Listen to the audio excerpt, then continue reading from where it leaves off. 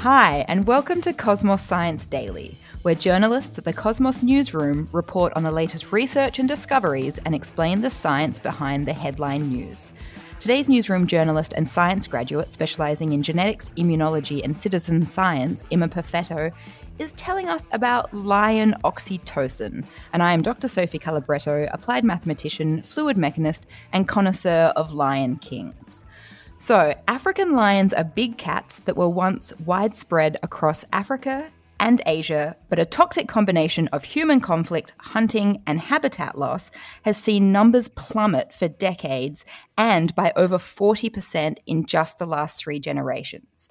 They now occupy only 8% of their historic habitat, consigned to small isolated pockets or wilderness dotted over southern and eastern Africa. And the threat remains, so moving lions to conservation reserves becomes crucial to maintaining an insurance population and genetic diversity. So this sounds all fine, Emma. What could possibly go wrong with relocating lions, and how is science going to save the day? So lions are really social animals. They live in prides, which you might know of, which are comprised of a few adult males, some related females, and the cute little cubs. Cute little baby cubs, just like in The Lion King, and you want to hug them, but you're not allowed to because they're wild animals. Definitely shouldn't be hugging the cubs, unfortunately. But when you take unfamiliar individual lions and put them all in the same area and expect them to coexist peacefully or even form new prides, that doesn't always work out. Right. Aggression can be a real challenge for these lions, but it turns out that the love hormone might just be the answer. Oh, okay, so the love hormone. What is this magical love hormone? Tell me everything about it, Emma. You've probably heard of it before. It's called oxytocin, and it's a hormone that acts as a neurotransmitter in the brain. It's called the love hormone because it's thought to be a driving force behind attraction and caregiving, and its levels actually increase in the brain while you're hugging someone. Oh, that's nice. I like that. So the brain's oxytocin system has been really strongly linked to enhanced pro-social behaviour. And because African lions are highly social and live in really complex social groups, they're a really good model for researching the behavioural effects of oxytocin on group dynamics. Oh, okay. Okay, so we're using lions and we're going to test. We're doing some testing and it has to do with oxytocin. What did they do? What did they do to the lions with the oxytocin? I'm very interested. It's a very interesting thing that they did and tool that they used in particular. So the study took place in a wildlife reserve in Dinakeng, South Africa, over the course of 2 summers in 2018 and 2019. So a team of researchers led by an animal biologist and a neuroscientist from the University of Minnesota coaxed lions up to their enclosure fence with some raw meat as a little bit of a treat. Oh, well, that's nice. I mean, it wouldn't coax me to do anything, but I'm sure if I were a lion, then that would be great. Couldn't resist. Once there, while the lion was snacking on their treat, were able to spray oxytocin or a control of just some saline solution up the lion's noses with a tool called a De Vilbiss atomizer. But actually, it just kind of looks like an antique perfume bottle. Oh, well, that's cute. I feel like that works well with this, like, lions in love, like old cartoon, like retro kind of perfume bottle. Maybe there's a love potion in there. Okay, perfect. Love potion in a perfume bottle. Love it. Yep.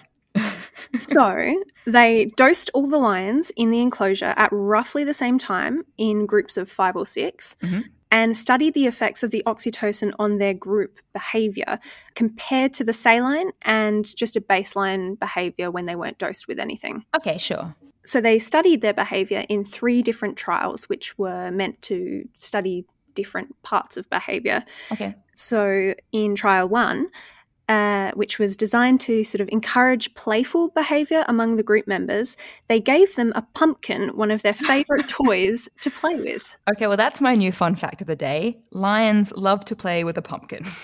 I figured they roll around, you can probably bite into them, and maybe they're playing soccer. It's true. It's just like a ball, but it's a lion-proof ball because if they buy any other ball, it will pop. Exactly. Yeah, great. So By recording their interactions on video, they noted each animal's position and posture every 10 seconds for 5 minutes to study how close the lions would allow each other to approach. Okay. So after the lions were given oxytocin, and this is really interesting, the average distance between them halved from about 7 meters with no treatment to 3.5 meters. So they allowed each other to get closer. Wow. Okay. So by spraying them in the face with oxytocin, what we've established is that lions will share their pumpkin and they can all play pumpkin together. So that's good news. It's enhancing the pro-social behavior within the group. Yeah. With pumpkins. With pumpkins. Pumpkin soccer.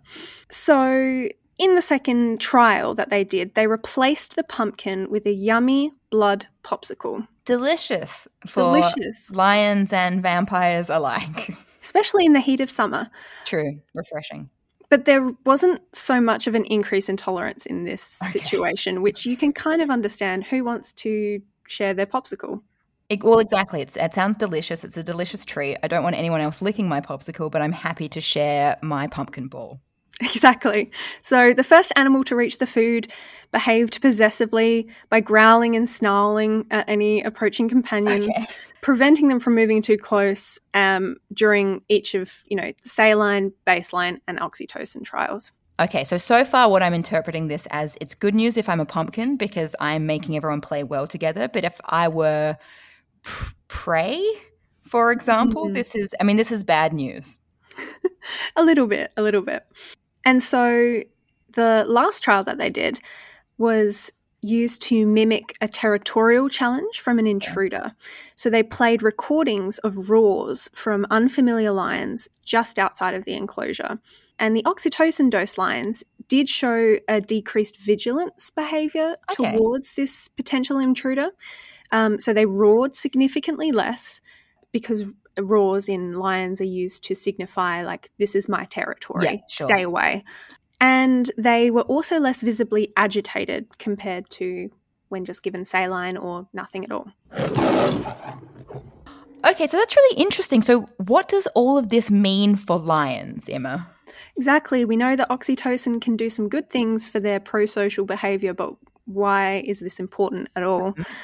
So these findings suggest that by dosing lions with oxytocin, you could increase pro-social behaviour between familiar lions within the group, but importantly also between unfamiliar individuals, sort of indicated by that third trial.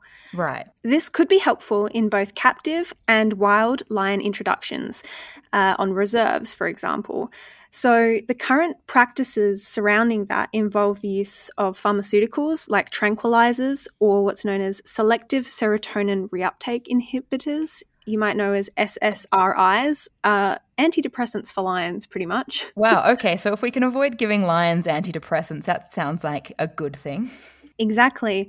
And it's also a good thing because these don't really minimize the fear and aggression that may prevent the forming of those long-term social bonds that are really necessary when you want them to form prides or even just coexist in the same area. They don't need to be in the same prides. They just need to not go at it.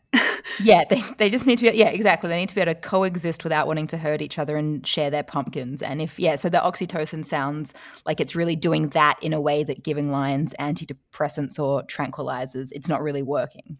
Exactly. So according to the lead author of this study, Jessica Burkhart, a PhD candidate in the Lion Research Center at the University of Minnesota in the US, the hope is that this research will translate to animals being relocated in the wild, helping them to become more inclined to their new social environment so that they're more curious and less fearful, and leading to more successful bonding. Well, that sounds lovely. I feel like that was a really nice ending to that story. It had everything. It had meat popsicles, it had pumpkins, and now it has the potential for these lions to coexist with each other when we move them to safer places. Because again, as always happens on Cosmos Science Daily, it turns out that humans ruined a bunch of things for a bunch of other people or animals, and now we have to fix it. It's a reoccurring theme, isn't it? It really is, but thank you very much, Emma, and thank you to everyone for listening. Be sure to keep an ear out for our next installment of Cosmos Science Daily. This podcast was brought to you by Cosmos, a publication of the Royal Institution of Australia.